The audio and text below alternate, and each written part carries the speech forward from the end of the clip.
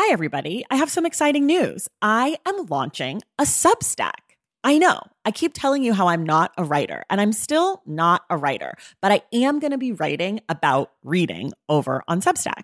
The Substack is called Unstacked, and you can find it at traceythomas.substack.com. There will be free options every Friday. There'll be a bunch of weekly roundups, announcements, all the shit I'm into.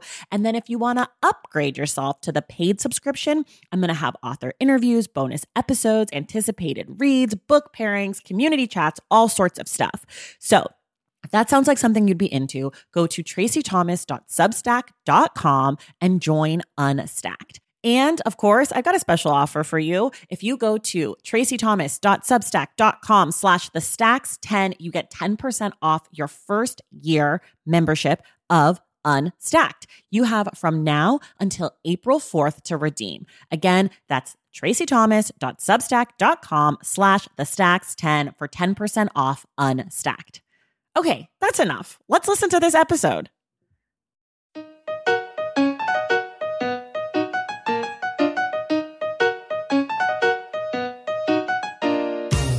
Welcome to The Stacks, a podcast about books and the people who read them. I'm your host, Tracey Thomas, and today for The Stacks Book Club, we are honoring National Poetry Month. We're discussing Wild Beauty by Ntozake Shange with poet and performance artist Gabrielle Seville. For those of you who, like me, might be a little intimidated by reading and discussing poetry, this episode is for you. There are no spoilers today, just a conversation about how to approach poetry and what it means to, quote, get it, and even what a good poem is. So take a deep breath. We got this.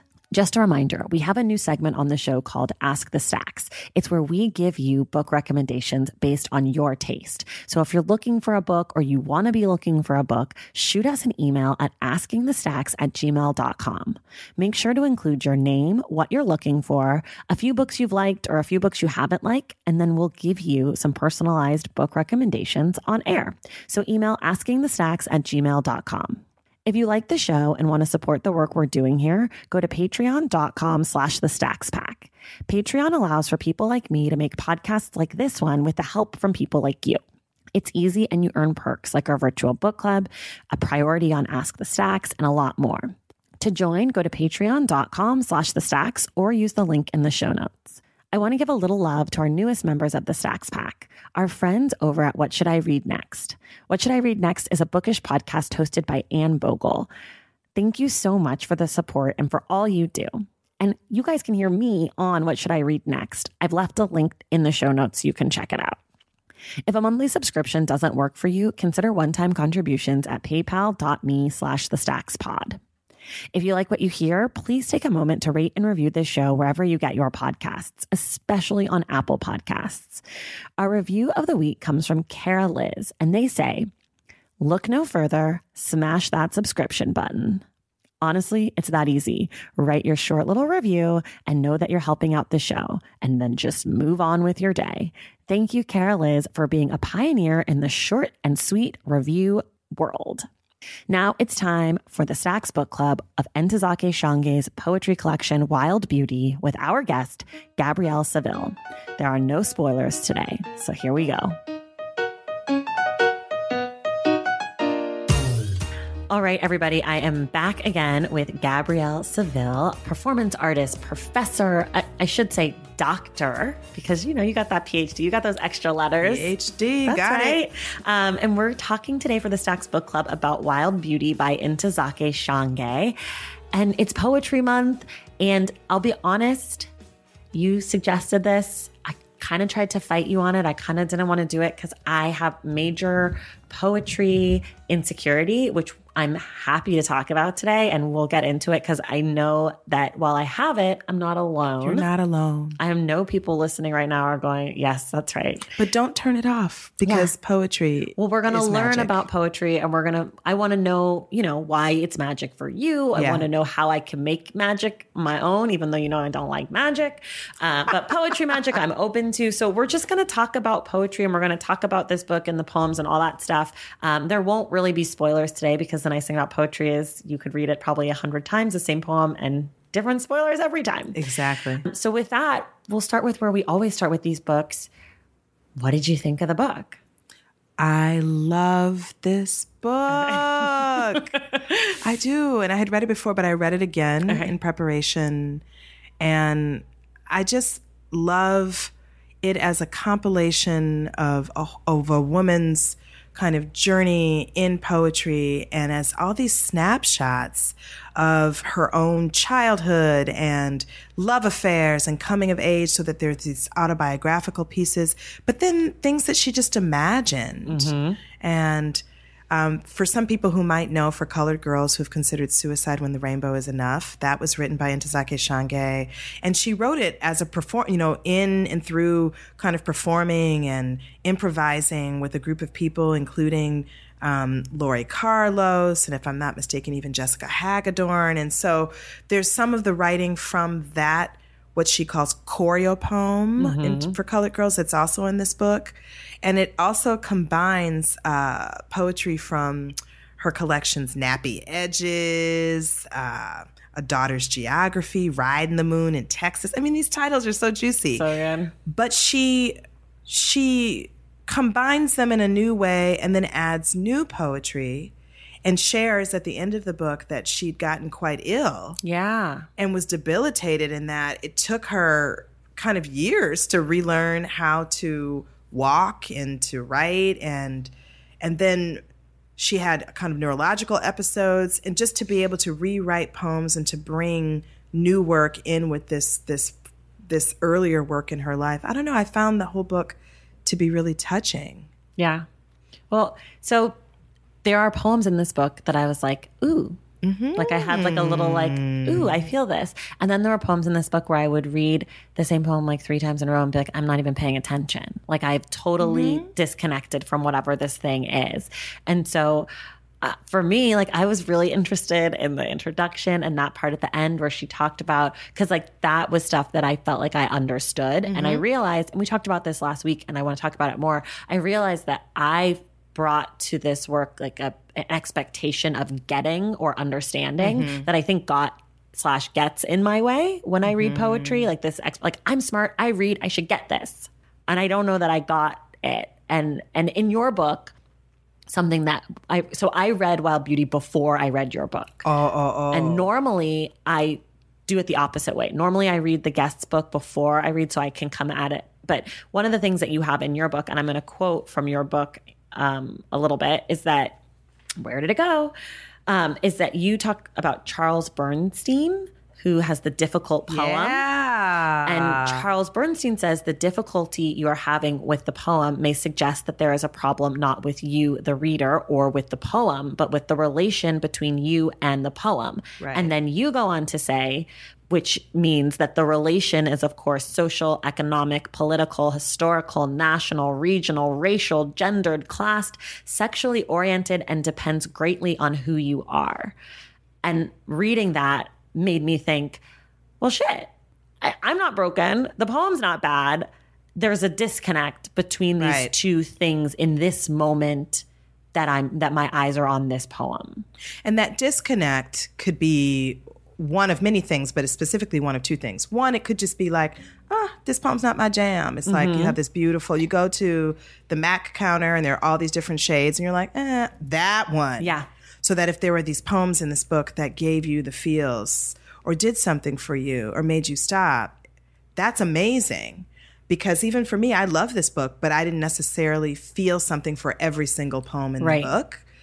So that's one thing. But also, I think that the disconnect there, and that's like, I'm just like, whoa, I put a lot of language in there about the difficult poem. Yes, racial, historical, cultural. I know. But some of it, I feel like there's a disconnect between the ways that people have taught us how to read and understand poems.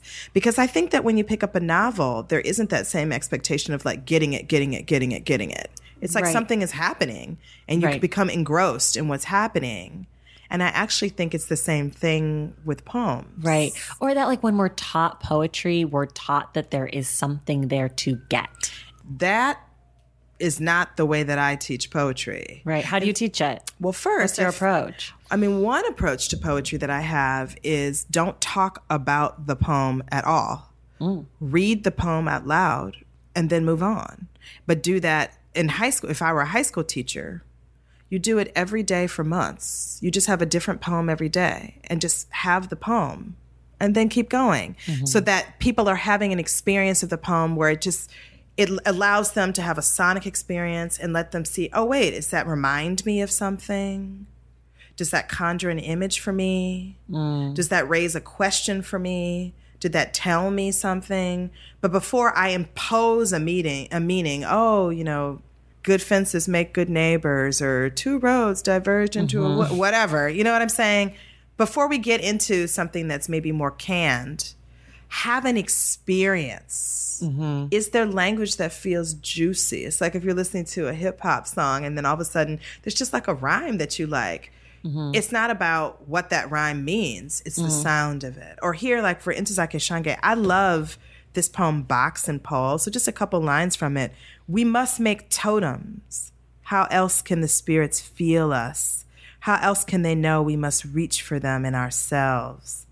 Our spirits roam the skies, the soil, and the seas, not unlike other deities. We require our homage, sacrifice, and offerings. So like for me, I read something like that and I'm like, yeah, okay, we need to, it calls on me to move away from all of my practical thinking into some kind of creativity. So this book in particular is like a creative incubator for me because she's saying, like, put on your feathers and your glitter and your rhinestones. Even though then you wake up the next morning with some dude in your bed and you think, how did that happen? You know what I mean? She's saying like, okay, sometimes this world of imagination and poetry, it collides with other material realities. And so she's really clear about the material realities. But I love Ntozake Shange's work so much because I think it's juicy and it allows for pleasure. She, for me, and her words and her images, she's often talking about like body and desire and memory and taste. And we did this and we listened to this music. We listened to jazz. We listened to Eddie Cologne. We listened to the Chicago art ensemble. You know, she's bringing you into something that's saturated with feeling. And so it's, for me, these poems, it's like walking into a room and then feeling the ambiance of something. Right. Do you read poetry aloud? Yes. When I can, if I'm not out in public or on a train or something, I like to read it aloud. I think for me, a poem is successful when it tingles and kind of makes me want to read it aloud because the language looks like, ooh, I want to say, you know, Aztecs dressed in the skins of the dead. I want to say Yorubans deliver Yemaya, white blossoms, and champagne. You know, You know what I'm saying? Now, some poems, they're not as sensuous or they're not as sonorous, I guess I would say. But I do like to read poems aloud, yeah.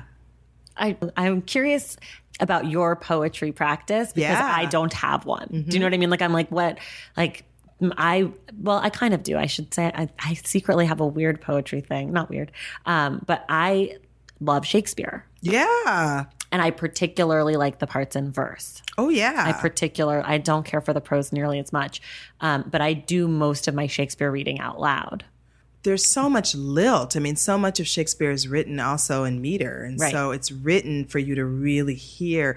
I mean, Shakespeare, the reason why people are still talking about him centuries later is the skillfulness, the way that language is crafted and also still sounds so natural. So that's the magic of iambic pentameter. Right. One of the best ways to, I think, come to appreciation for reading poetry is for writing it.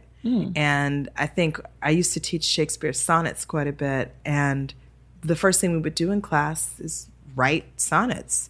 And we would write a class sonnet where we would have 14 lines and we would have word rhymes with word, word rhymes with word, whatever with the rhyme scheme. And then each person would be responsible for one line and we would decide, okay, peaches. We're going to write a poem about peaches. All right. And then we're going to have you pick a word, bake. What rhymes with bake? Fake. And then we would say, and then it has to be 10 syllables. And we're going to try. I mean, the iambic part, people stressed, unstressed, you know, people were sort of like, I don't know. But I'm like, just one line. See if you can do it. And clearly what we made, it was not, spoiler alert, on the level of Shakespeare, but the pleasure of creating something like that helped to foster appreciation for reading someone else. And so I do think that this kind of writing for some people, the kind of preparation for it and the miseducation around it can be problematic. And then there are some people who just, I mean, I do think that like hip hop MCs, lyricists, rappers, there's a susceptibility to language. And there's something that poetry, for people who naturally just like sound and wordplay, that it's just candy. Right. I do think that there's like that appreciation for words, not meaning, but like the way that words move through your mouth and your tongue and the way that they then sound in your ear, that some people have an appreciation for that and that some people don't. You know, like not to say that that's negative or positive, but like I care deeply about a pointed foot. A lot of people will see a dancer and they won't, I'll be like, oh, her foot is like she's not pointing through her toes, and you won't see that. But like that I care deeply about that. Like, you know, like a hip hop MC might care deeply about the sounds of vowels, say, or consonants that I just might not hear. And so I do think that poetry, there are people who it resonates with almost naturally, like they understand it because that's part of who they are. Whereas there are people who will go to the ballet and be like, I don't get it. And I'm like, you don't get it? Like, right. You know, like that just as there are oral learners or visual learners, that there are people who understand words in different ways. You're naming something I think so wise, in that there are people, we're naturally oriented into certain kinds of aesthetic styles. And what's cool about that is that who we are demographically does not over-determine what it is that we might like, whether we prefer a flexed or a pointed foot, whether we prefer kind of language play over plot. But there's a difference between vibing with something and understanding it. Sure. So I remember the first time I got Louis Untermeyer's Immortal Poems of the English Language from a Walden bookstore for $5.99 when I was in middle school. And I was just flipping through it, and a lot of it I didn't understand, and it didn't do anything for me. And I'll never forget the first time I read, of all things, T.S. Eliot's The Hollow Men. I didn't know what the hell that poem was about. I still might not, but the language, this is the way the world turned. This is the way the world ends, not with a bang, but a whimper. Just the sound of that, it was so intense, and the melody and the intent, just that intensity of language, or even like a Langston Hughes, you know, life for me ain't been no crystal stair, but still I keep climbing, you know, although the floorboard's bare. I mean, that stuff. Right. It's true. There was something in me that responded to it even before I got it, so to speak. But I also think that the anxiety around getting it can convince people that they don't understand things that they actually do. That they do understand. Yeah. That's right. And like for me, like reading these poems, what I found was interesting was there would be lines or even words that I was like, ooh, like tingle up my spine, right? Like the first poem, Okra and Greens. Oh, I have it written down. From okra to greens. That first line where she says, I have to turn my TV down sometimes because I can't stand to have white people shout at me. Yeah. I was like, oh, I like this collection. Yeah. Like, and the rest of the poem, I was like, meh. But like that line for me, I was like, I'm here for this because. But that's enough. Right. I mean, I think if you can read a book of poems and you can get some lines. I mean, I just recently read, and this series, for people who don't know, for Wild Beauty, it's coming out of Atria, and they're doing this thing where it's African-American women poets who've had a lot of books. I mean, it's because the latest one I just read was by Alice Walker. Oh, I have that. I haven't read it. Do you have that? Yeah, Taking the Arrow Out of the Heart. Yeah. And it's also translated in Spanish. Which we have to talk about on this, too. That's amazing. But I feel like I just... that in that particular collection, many of the poems I was like, and then I'd be like, right. So for me, I found that, I mean, that book was successful for me because there were 5 or 6 out of, 30 poems that were, you know what? I think of it like, it's almost like if you go to see an exhibition. I saw an exhibition of Magritte's drawings, not Magritte, Matisse. That's a really big difference, friends. And then one of the things that the curator said was like, not every one of these drawings is amazing. Right. So, and not every drawing that you think is amazing, someone else will. Right. You know what I mean? So it's about that beautiful, box of chocolates, to totally mix my metaphor. Or just like even this is for colored girls, but one thing I don't need is any more apologies. I got sorry greeting me at my front door. You can keep yours. There's a kind of, her voice to me, she's bringing in a little bit of kind of like real homegirl, but then with these myths of, like the Eurobans, what was it? Eurobans drinking champagne, or, I mean, I just think to me that combination is exciting, or what's happening with these women in this book, Right. And in the introduction from the translator. Yes. So there's an introduction, and there's an introduction from the translator that talks about turning her words into Spanish. Yeah. And some of it has to do with the fact that in Spanish, because every letter makes it sound, unlike in English where there's letters that you don't actually pronounce or whatever. So like for enough, Shange would write ENUF, but that doesn't exist in Spanish because the letters, so there's all that stuff, which I thought was interesting. But one of the things that he says, this translator, he says, Shange is the Malcolm X to Maya Angelou's Martin Luther King. And I was like, okay. That's interesting. It put in perspective for me who I was getting ready to read. Yeah. And I was like, okay.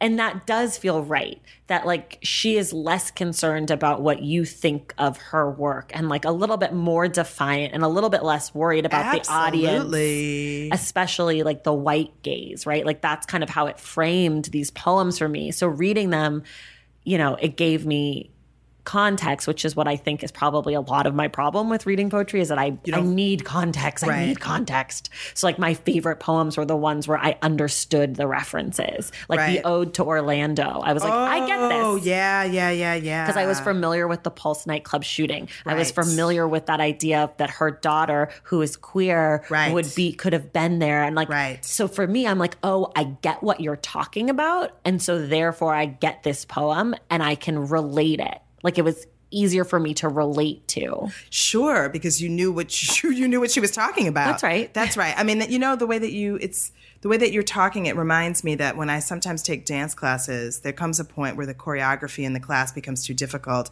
and I can't follow the steps. And I think, but I can't dance here if I can't follow the steps. And I get frustrated because I think, but I can dance. And so why should I have to follow your steps, But the thing is, there is a great pleasure in feeling that connection, even what you just described in terms of, wait, I know what she's talking about.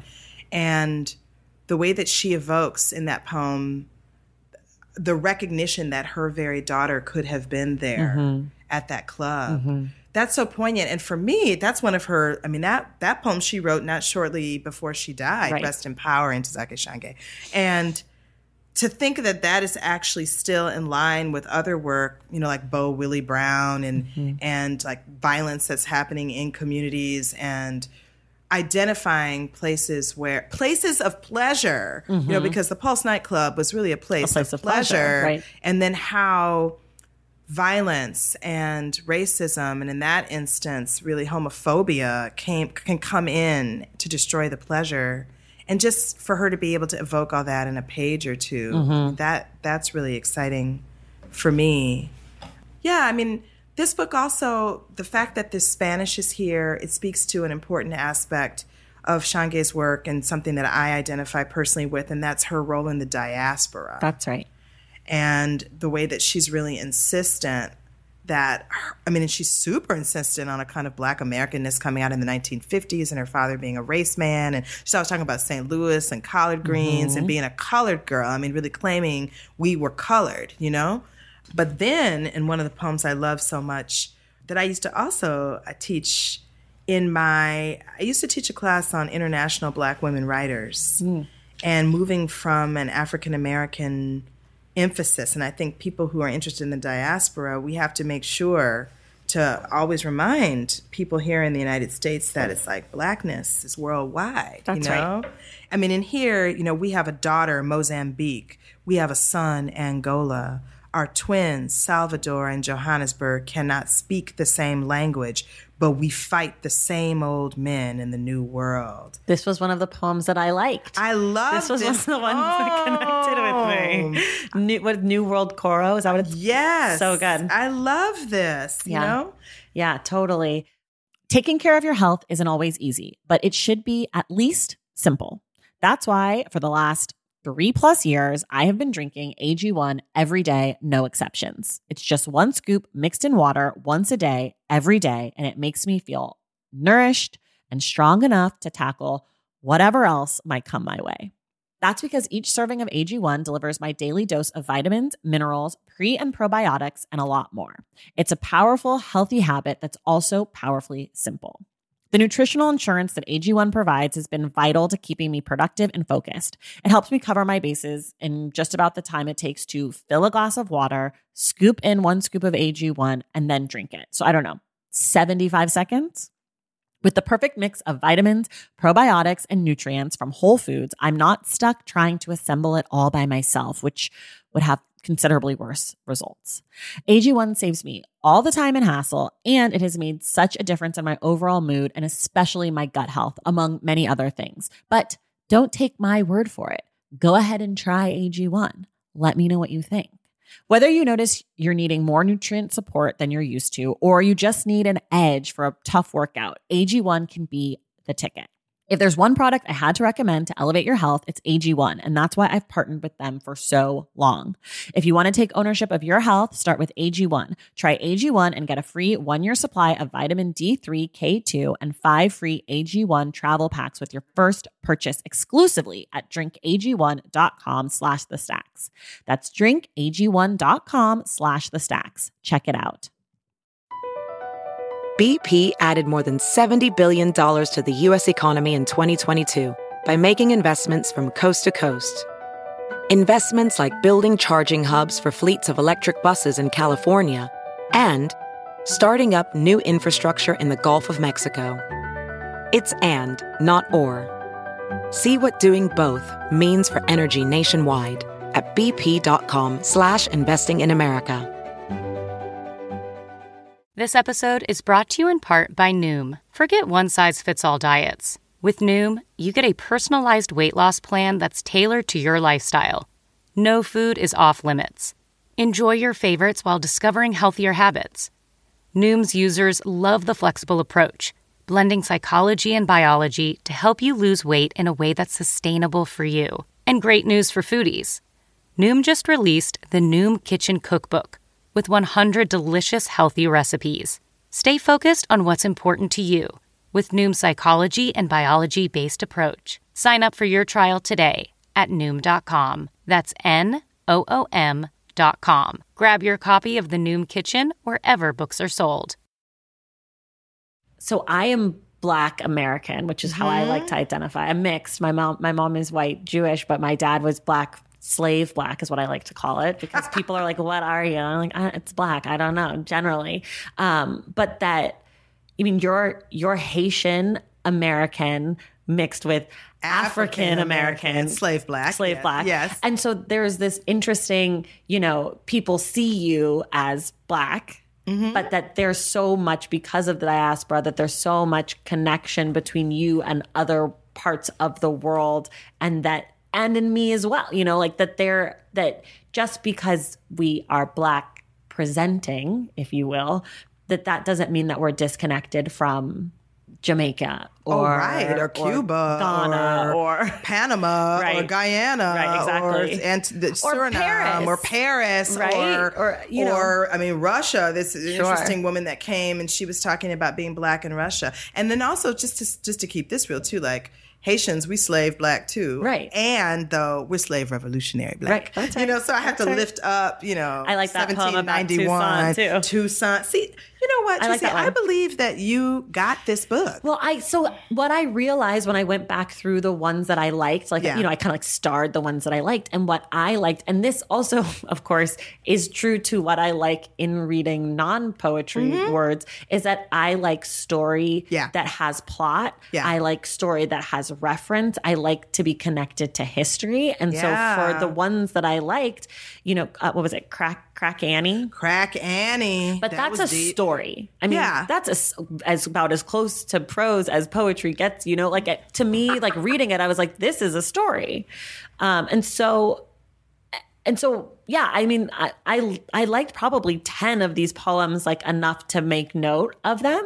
That's pretty good. Is that good? See, I think also I'm like, I have to like every single word on every single page. No. And I don't have to do that. For those, I want everyone, all of your listeners, I invite you so much to read my books. And I want you to know you likely will not like everything in the entire book. Sure. Especially Experience and Joy. It's so various that there are some things that are more abstract. There are some things that are super narrative. There are letters. And so it's a bouquet, and there are some flowers you're going to like more than others. Or better yet, I guess it's like I'll go back to the chocolate. You know, some of them you're like, I don't want that cherry cordial covered in chocolate. That's That's nasty. Gross. Yeah. But I think for me, in a book of poems, I think that's my expectation is not I don't read to get it, and I don't read to like all of it. I'm just curious about the imagination of the poet. And then the things that I do like, one thing that I like to do is consider, why do I like this? So it's part of it for you, I'm hearing, is, there's a narrative and there's a story. But some of it, and even with the New World Coro, it's reminding you, or it's making you think about the world, or it's making you think about identity and connection in a way that's rich for you. And I think that for me, poems are often reminders of something, or they spark something. They get me to think about something in a way I hadn't thought about it before, or they get me to think about something in that moment that I wasn't thinking about, that maybe I had thought about before, but now have returned to. And I think for me, that plays a role in my creative practice. Okay.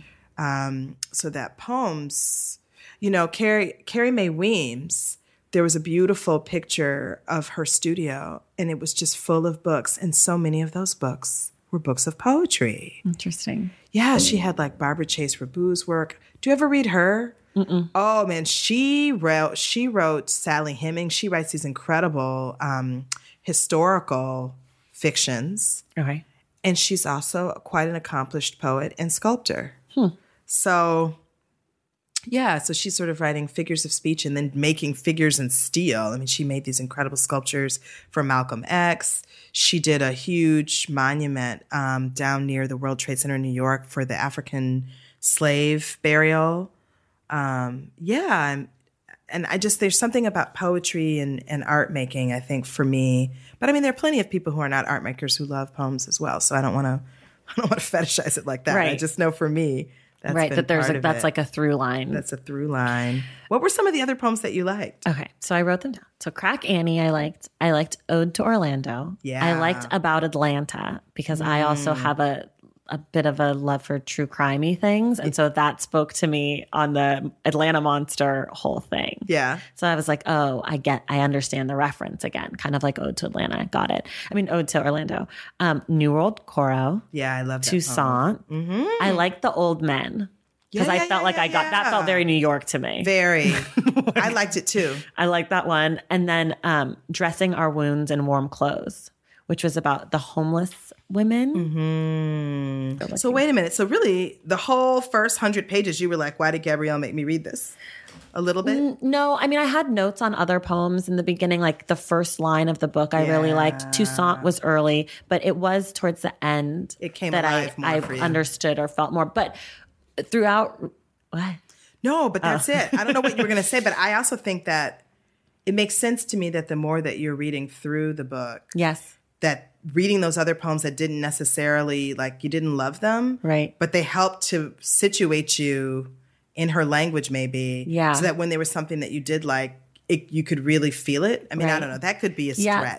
Yeah, it's true. Like that I was talking about this totally unrelated, but I just read Thick by Tressie, and it's really Tressie McMillan Cottom. And I finished it yesterday, and then I picked up What Doesn't Kill You Makes You Blacker by Damon Young. Wow! But the introduction to Damon Young's book, I was reading like a paragraph at a time because his voice is so different than her voice, and he's very casual, kind of jokey, fun, kind of like making light of serious things. And Tressie McMillan Cottom comes towards the work as an academic. She's coming to it in a very smart, not that he's not smart, but a very intellectual, argument making way. And so it was hard for me to settle into his book. So the first 11 pages took me almost an hour. I kept getting distracted. And then I read, another 50 pages right thereafter once I got into it. So it is true that it's possible that it took me a while to get into her voice,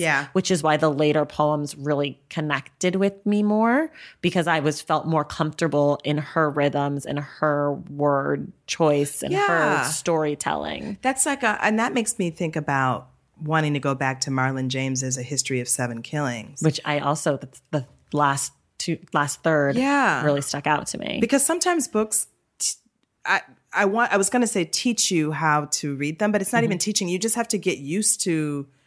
I mean, there's that incredible line in If Beale Street Could Talk, both the novel and the movie, where Fonnie says to Tish, I would never do anything to hurt you. You know that I've always been yours. You just have to get used to me. And it's the first time that they have sex. They make love, I guess would be a better way to say it. That idea of like, you have to get used to the voice. You have to get used to the body. You have to get used to the way that language works. But this poem, Dressing Our Wounds in Warm Clothes, is awesome. Yeah, it's good. But also to that point, kind of what we were talking about earlier, is that some things connect with you for reasons that you maybe don't understand. Like we were saying, some people get language in a different way. That like some books I'll pick up, and from the first page, the first line, I'm with the author. And I don't know why, and I couldn't tell you why, and it could be totally different than the thing I read before. And like even because I'm going through right now, each month I'm reading a new Shakespeare play, a different one, and I'm going through all 37. Going in order? I'm going in order, but the order is not set. So it's so a little bit in order, yes, but not exactly, because who knows.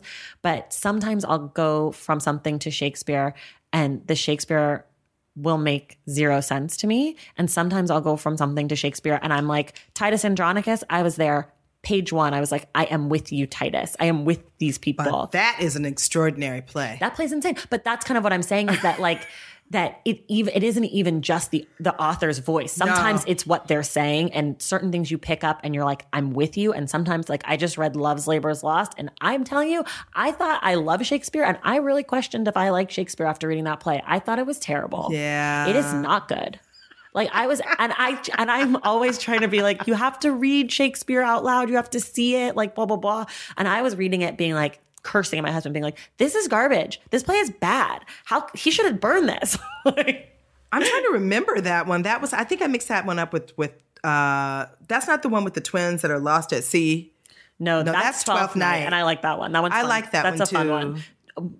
Love's Labours is the king decides we're not going to have ladies. We're going to be celibate for like 3 years. And he has his like 3 men go with him and agree. I saw that, yes. It is BAD bad. Well, Titus Andronicus is not a good play either. Oh, I love Titus. But I love it. But it's bananas. You know what I'm saying? I think it's so good. I think there's so much there, if you will. Well, yes. I mean, that's the whole thing too. Even with poems, there can be, how can I put it? Like there's what's happening on a formal level, and then there's just like, it's audacity. I mean, Titus Andronicus, to me, there's so much audacious. There's so many things in that you're like, wait, and you're going to have this, and you're going to have the, and you're going to have this.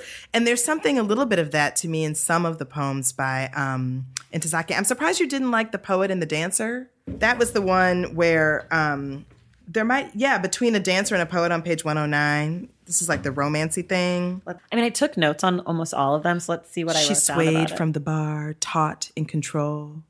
Her legs hurt mercilessly. She even laughed while he took notes. I want to love you like I dance. When I hurt, I'm getting better. Too cheesy for you? This is what I wrote down. The words moved like dance. That was my note. The words moved like dance. Right. Dance is of the spirit, the body.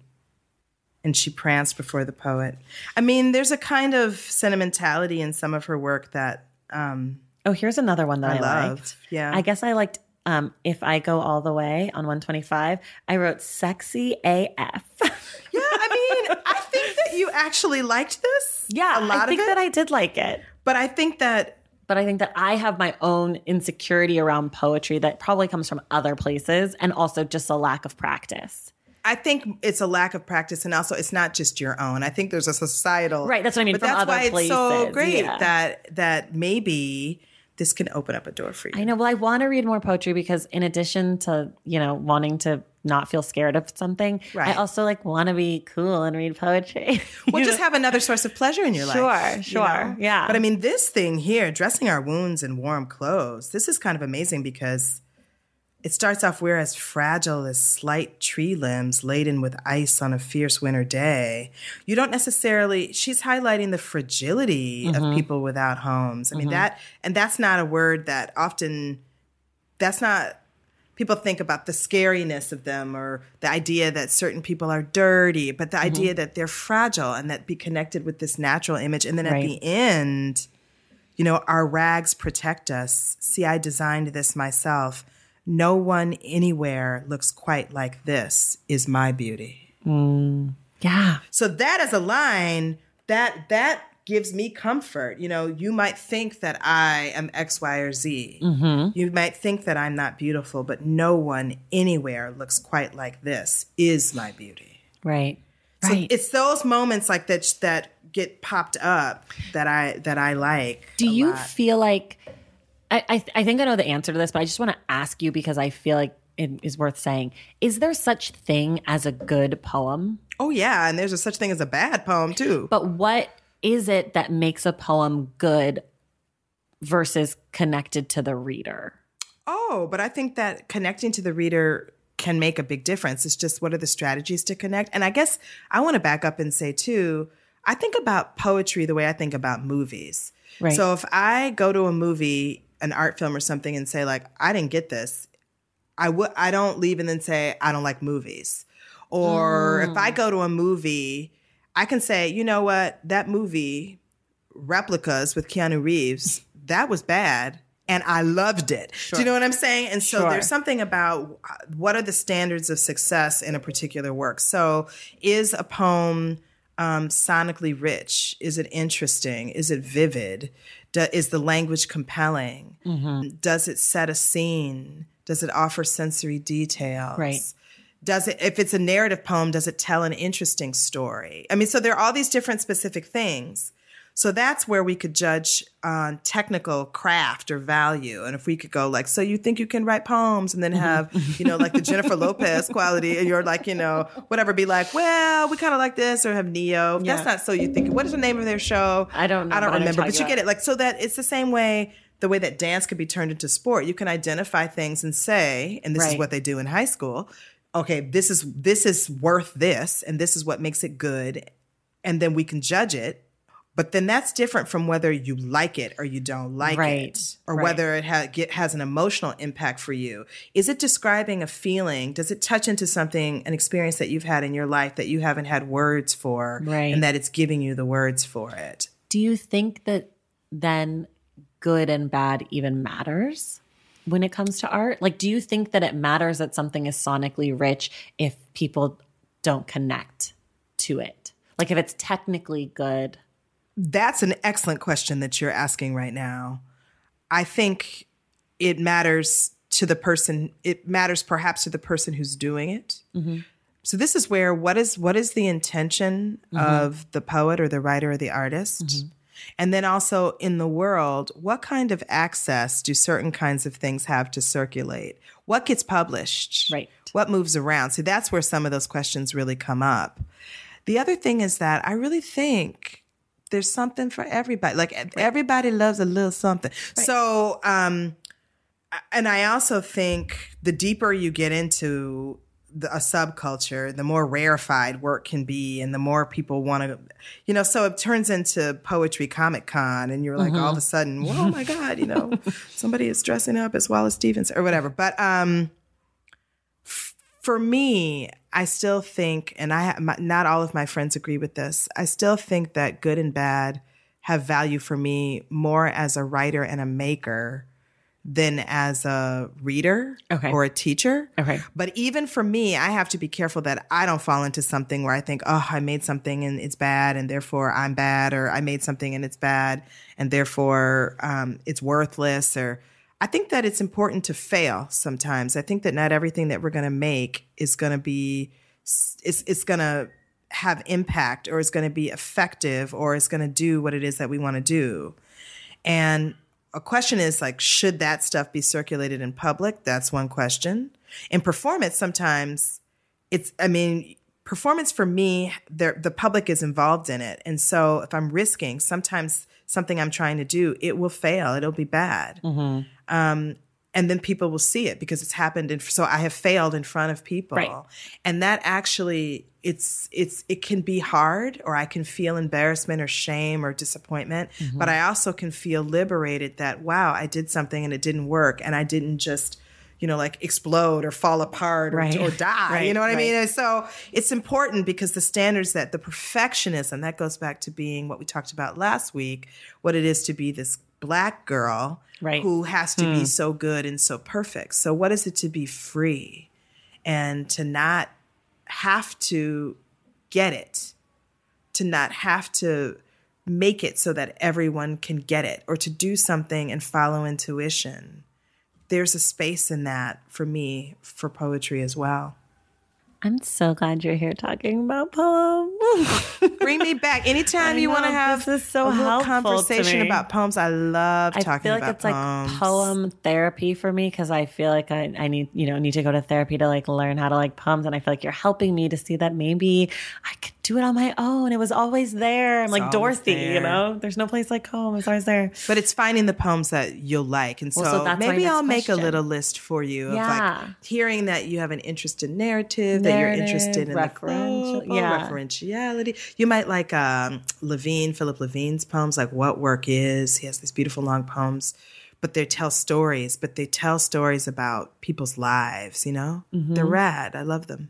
Okay. For people like me who feel fear, anxiety, maybe is better about poetry, what are some other good places to start? Like, who are some like accessible poets? They don't have to necessarily be narrative, but just like poets that you feel like for people who aren't sure, that aren't too like high art, what's the like how to lose a guy in 10 days of poetry? Like accessible. I love it. There's so many awesome. I think, first of all, your listeners like podcasts. And so I would suggest the Verses podcast with Danez Smith.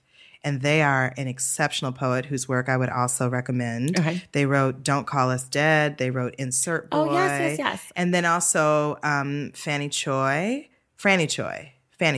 We'll edit it out to make sure that it's right. We'll put it in the show notes when it's correct. And because she just came out with a new book called Soft Science. And she also had a book that was a chapbook that I really liked, whose title I can't remember. But their podcast is so fun. Okay. They bring poets on. They talk about the poet's work. And so the same way in Swallow the Fish and in Experiments in Joy, I provide context around work. I think that any poet can be accessible or more accessible when you hear their voice, you know more about them. And so their podcast is Verses from the Poetry Foundation, and they laugh and they joke and they drink and they tell, and I think that that's a really great place to start. I think that there's a free e-newsletter from the Poetry Foundation. Okay. And they'll send you 4 or 5 poems every week. And what I love about that is sometimes I read all 5, sometimes I read 1, sometimes I don't read them at all, but they're just coming and they're giving you a different variety, and you can start to just read one and decide, I like this, I don't like this. The more poems you read, the more you'll be able to read poems and trust your own taste. Right. And sometimes you think you don't get it, but maybe you just didn't like it. That's true. And that's fair. I think that's also part of it. It's like before I read Wild Beauty, everyone was like, it's so good, it's so good. And so then I was like, oh, if I didn't like something, I was something like, must be wrong with you. I didn't get it. Yeah. I missed it. Yeah, it's my fault. but I love Ocean Vuong. I mean, I also would start with anthologies. So you could get the breakbeat poets. They have Black Girl Magic. There's also a really cool book, I think the Kaya anthology. I mean, there's just like poetry everywhere. Everybody's doing their thing. It makes me so happy. But trying to find that match, it's almost like we need a Tinder for poems or something. Slide left, slide right. Maybe this is my app idea. Yeah, we need this for books too. We do, actually. It's like there's no good place to find a book. Like if you're like, I just finished this book, what should I read next? Like it's like it'll tell you another book by the same author, and then you read it and you're like, this book is nothing like that other book. You know? Or Amazon is trying to use algorithms. But the thing is that I'm not sure that books completely follow algorithms in that way. Or that people who read, like you and I could read the same book and like it for different reasons. That's right. And so you could be attracted to the poetry in the book, right? And like maybe, you know, if we both put the same rating for Wild Beauty, it would give us the same book where I might not like it. It might be something that I wasn't connected to that thing. So I feel like that's the problem sometimes with algorithms is they're not always connected to exactly why someone picked or chose or liked the thing that they did. There is this great website. It's called Narrative Muse. And I somehow I don't even know how I connected with them, but it's for movies and books, recommendations, all women identifying gender queer, femme creators, makers. For the movies, it's harder. So it sometimes is just a female character lead. So like The Color Purple would be included, even though it's direct, you know, whatever. Spielberg, you know, but obviously Oswalker. But for the books, so you go in and you enter all the things you like about books and then they try to populate. And I have to be honest, it's really cool. I've done it twice now because I was helping them with their beta. And so the first time I did it, I wasn't wild about my choices. But the second time, I would say about a third of the books were books that I was like, oh, never heard of that. I'm interested in. A third of the books were books that I'd read and either liked or not liked. And then a third of the books were books that sounded like me, but weren't actually things I wanted to read. Like things I knew about that I was like, yeah, this is true crime. Yeah, this is about race. Yeah, this is, you know, but I was like, but I don't want to read that. That's actually like, I've read it. I didn't like it or whatever. But it's a very cool thing and it's all women and it's very inclusive. So it's called Narrative Muse. I think it's up and running. But that's exciting. I'm going to check that out. So it's kind of doing that matchmaking thing. But that, I mean, it's hard. The matchmaking in poetry or any writing is hard because you like writing for different reasons.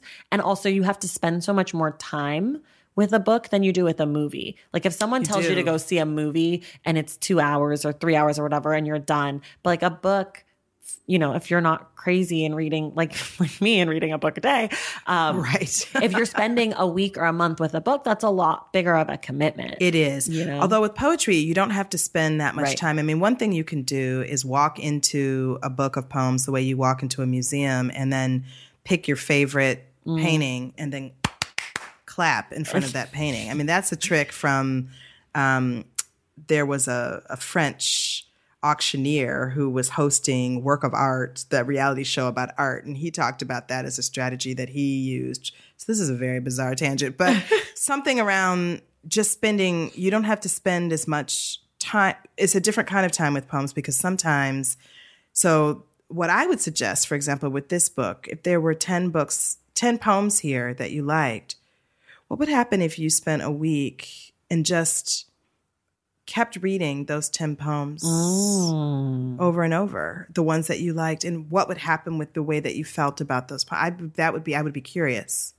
Another entry point for people, though, is thematic. So if you like dogs, get an anthology of poems about dogs. Right. You know what I mean? Right. Or if you like devotional or religious poems or nature poems or funny poems, you know, that's a nice way thematically so that you know you're going to get the content, you know, so you throw that out and then you're like, okay, what kind of language do I like or what kind of style do I like here? So smart. So that's another way that I would recommend doing it. That's really good. And going to poetry events and hearing all the people go, and you know, you feel like, do I belong here? But also it's kind of, once you walk in and you say like, I do belong here, I should be here, and I'm just going to have fun with these weirdos, I think it's better to do things with people. I like, I do too. It's like when you go to a movie, like if you see a comedy at home on your couch, it's never as funny. It's like, no, Tiffany Haddish isn't that funny when I'm home alone. Right.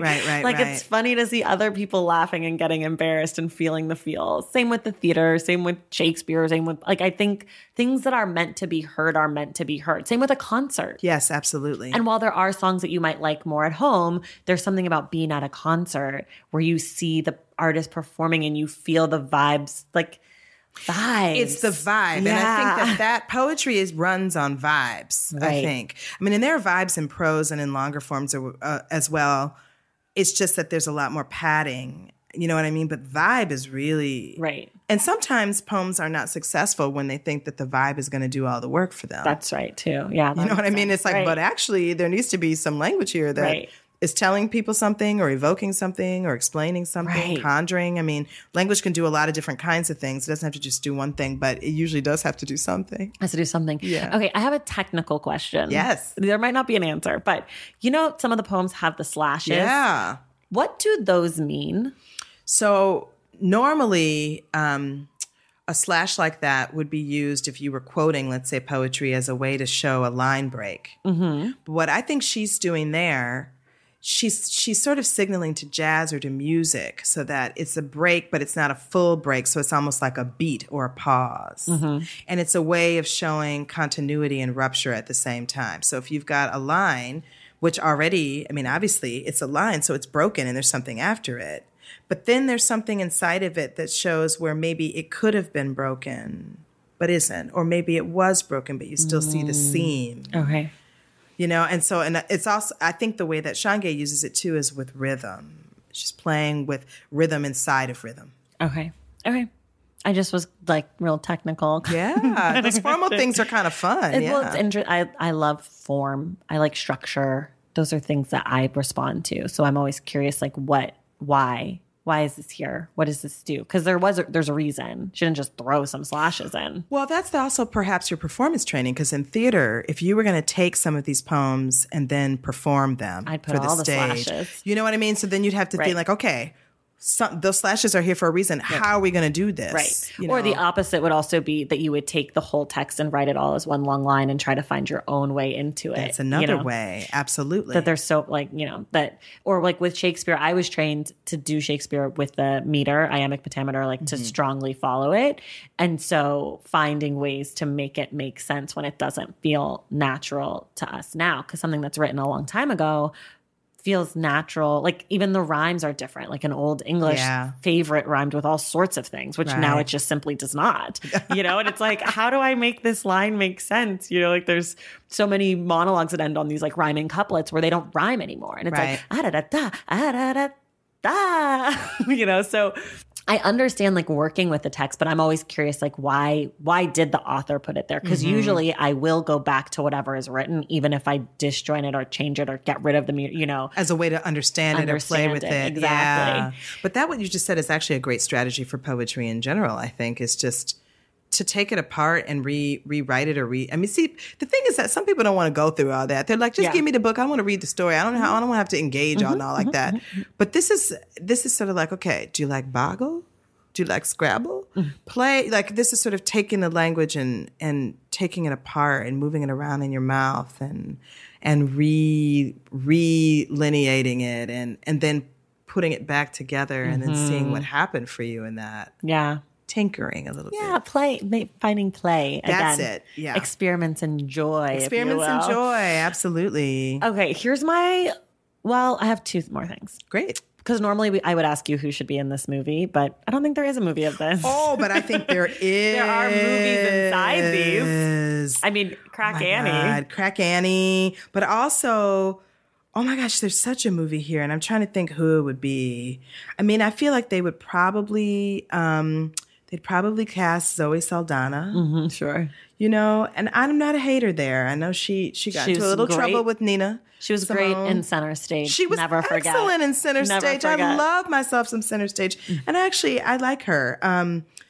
But there's something, I mean, there's something in this book. I almost feel like there's a movie of a woman living a life, and then she's jotting these things down in a notebook, and that there's one life that it looks like she's living, and then she's like on a bus and she sees this homeless person, or she sees these men, and then you see her writing, and so it's almost like a movie. And actually, there's a big movie about this woman who has been doing all this writing and then gets sick, and her family has to come together. I think her life is a movie, certainly. Oh, my goodness. I mean, and Debbie Allen could play her in the later years. And then I don't even know who would play her younger, because I don't know who we have that's – I mean, what movies have had someone fierce and sassy like this? Sweet, loving girl from Marseille from Blackish. She's in the new movie with Tiffany Haddish.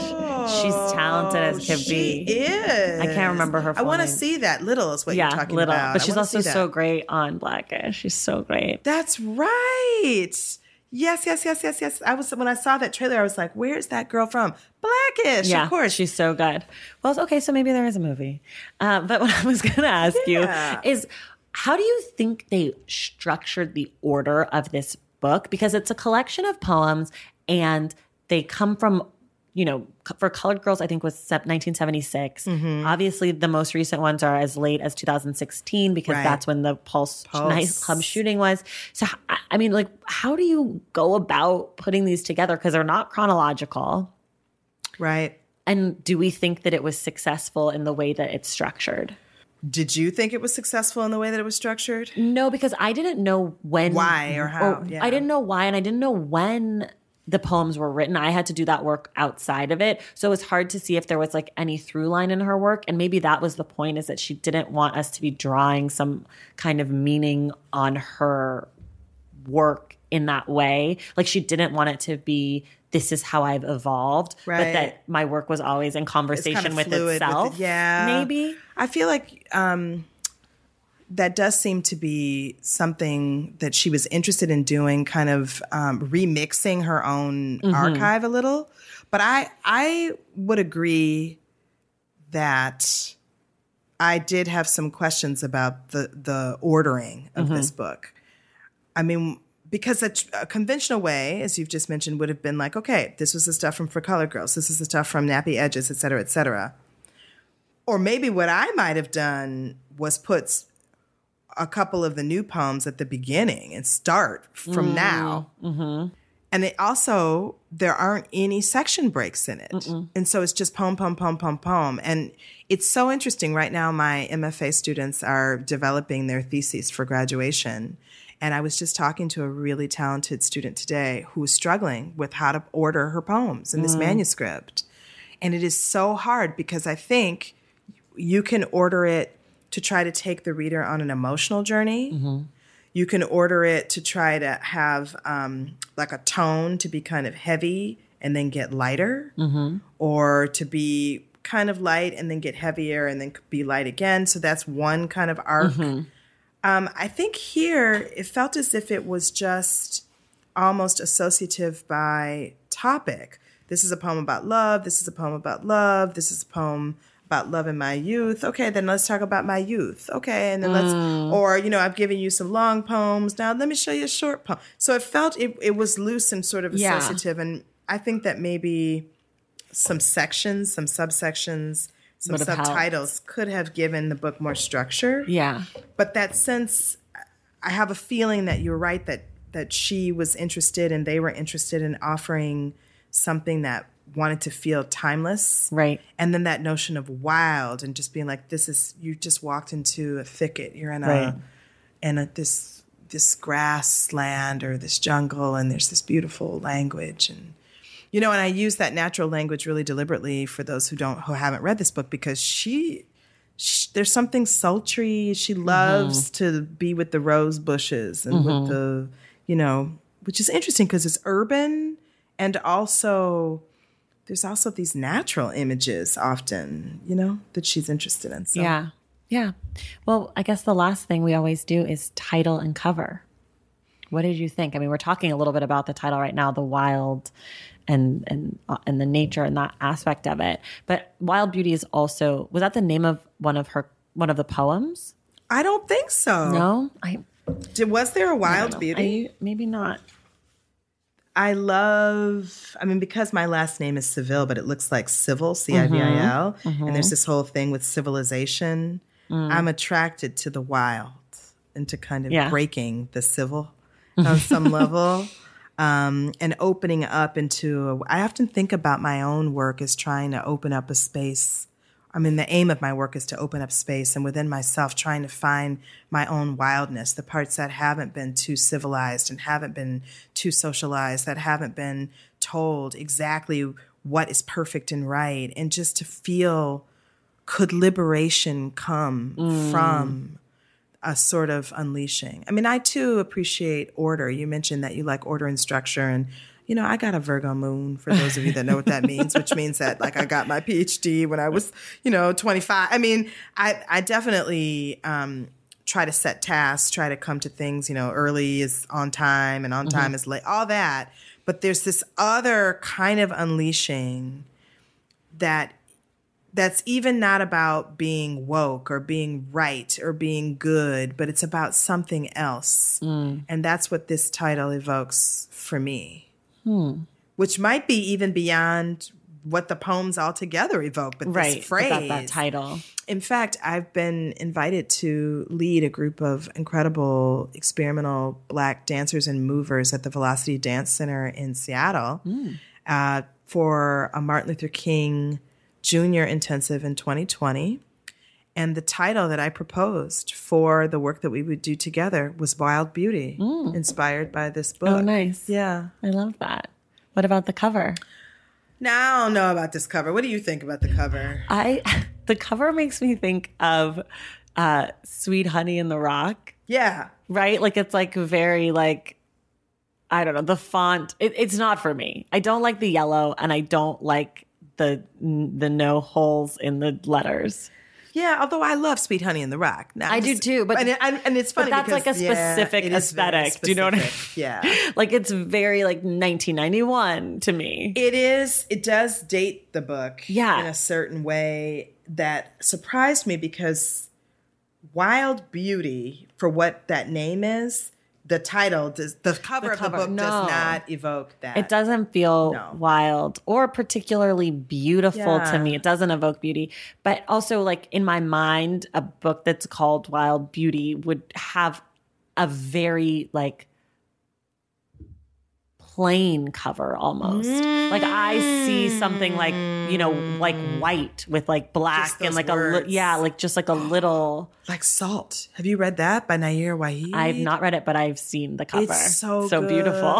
And then her other book, Nejma, is also really good. Yeah. I mean, so like the look of this book is not what is inside this book to me. Yes. And I want people, that's a good thing to say, because if people pick this up and it's called Wild Beauty and they look at this, it doesn't reflect that. No. And it does make me think, to your point at times, that there can be an insider quality to poetry. I do wonder if I hadn't already known who she was and known what her work was like and just came across this book, if it would have pinched my finger. Right. I don't know. Whereas, the latest book in the series by Alice Walker, I think the cover of that book is really beautiful. And my copy of For Colored Girls I love. It's like the woman with the headscarf with like kind of like the grid background. I like that one. It's really good.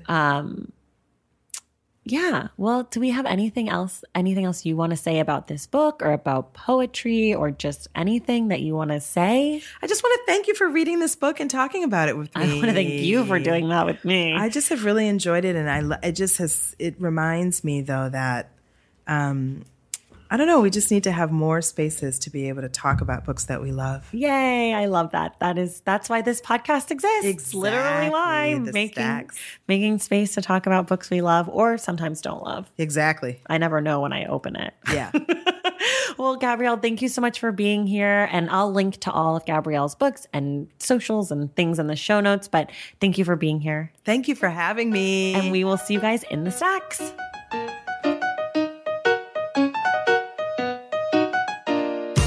Thank you all for listening, and thank you to Gabrielle Seville for joining us today. You can find links to her social media in the show notes.